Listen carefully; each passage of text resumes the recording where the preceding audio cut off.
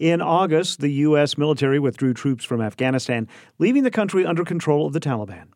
Since, the U.S. has evacuated nearly 75,000 people. 130 of those have made their way to Arkansas with the help of the state's sole resettlement agency, Canopy of Northwest Arkansas. Ozarks at Large's Daniel Carruth checks in on the process with the organization's executive director, Joanna Krause.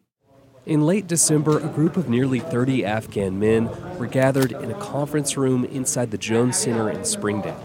They sat mostly silent between sips of tea and listened to staff from Canopy of Northwest Arkansas, speaking through interpreters in Dari and Pashto, walk them through the next steps of starting their life in the United States. These are just some of the 130 Afghan refugees that Canopy, the state's sole refugee agency, has resettled around the state since the U.S. withdrew from Afghanistan, which led to the Taliban takeover of the country last summer. Joanna Krause, director for Canopy, says the organization has had at least one family arrive in the state each week since the process began. Canopy received our first Afghan humanitarian parolee or Afghan refugee case on October 19th, and we have been receiving several families a week ever since. So it is an incredibly busy time for us, but it's been really incredible that Canopy and the greater community has been able to do this and resettle so many people. Initially, Arkansas was supposed to receive only 98 refugees, but Krause says that she and her team advocated to place more throughout the state because of the great need. Now that most of the cases have arrived, she says the work of preparing people for the challenge of starting over in a new country begins. It's been an incredibly difficult collective trauma. Some people had to, flee their home in the night, a place they did not want to leave.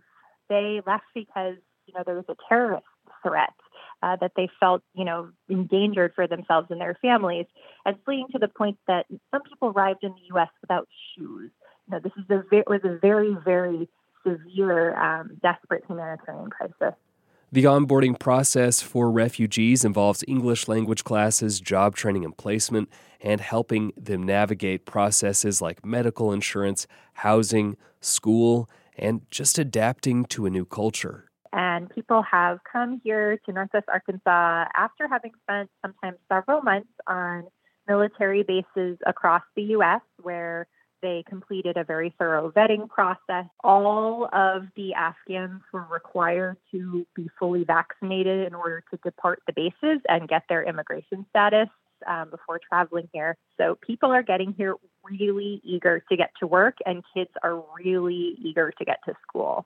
The local schools have just been phenomenal. We have new Afghan students at 3 of the school districts in Northwest Arkansas, and they're doing so well.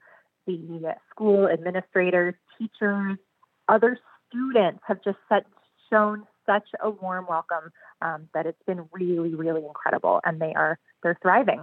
She says one of the next steps, and often the most important, is helping people find work.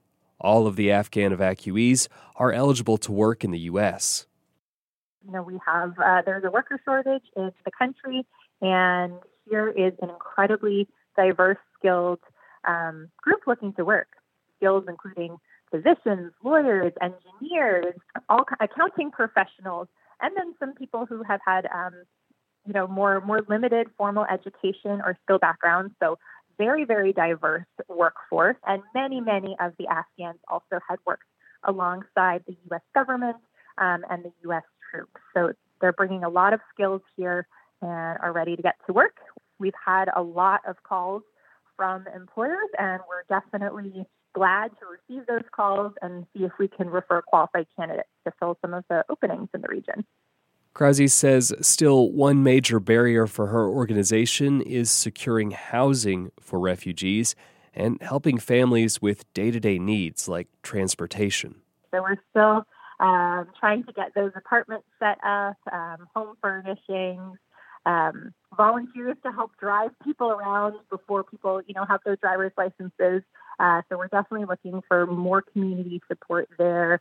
Canopy depends on co-sponsor teams, that's community members who volunteer to check in on refugees, assist them with carpooling, or providing them with help navigating things like an American grocery store.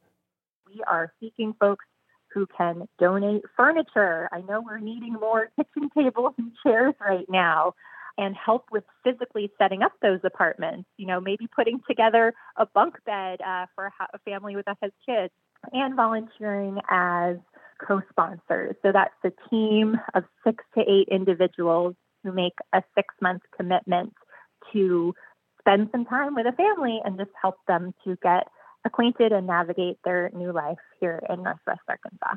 And Krause believes that the reception from Arkansans in helping to resettle Afghan refugees has made people more receptive to welcoming refugees from all over. I definitely would like to give some credit to the leadership of Governor Hutchinson, who's been incredibly supportive of the Afghan refugee resettlement and many of our elected officials as well. And I hope as more and more people are aware of refugee issues globally and locally, come to realize that we do this because we believe in the humanity of all humans, that people deserve to live in a place where they're safe and be able to freely, have a job that they can provide for their family so that their children can go to school. And I think we've seen more people have awareness of refugee issues. She also says this moment feels like a new era for refugee resettlement in the U.S. after severe cutbacks during the Trump administration. Globally, the refugee resettlement program slowly start to rebuild from, the U.S.'s, kind of pull back from the program over the last 4 years. And also, of course, COVID provided a really serious impact. But in the coming year, we're projecting to have families arriving from Syria, Democratic Republic of Congo, El Salvador, Colombia. Krause says the last Afghan refugees are expected to arrive in Northwest Arkansas by the end of this month. For Ozarks at Large, I'm Daniel Caruth.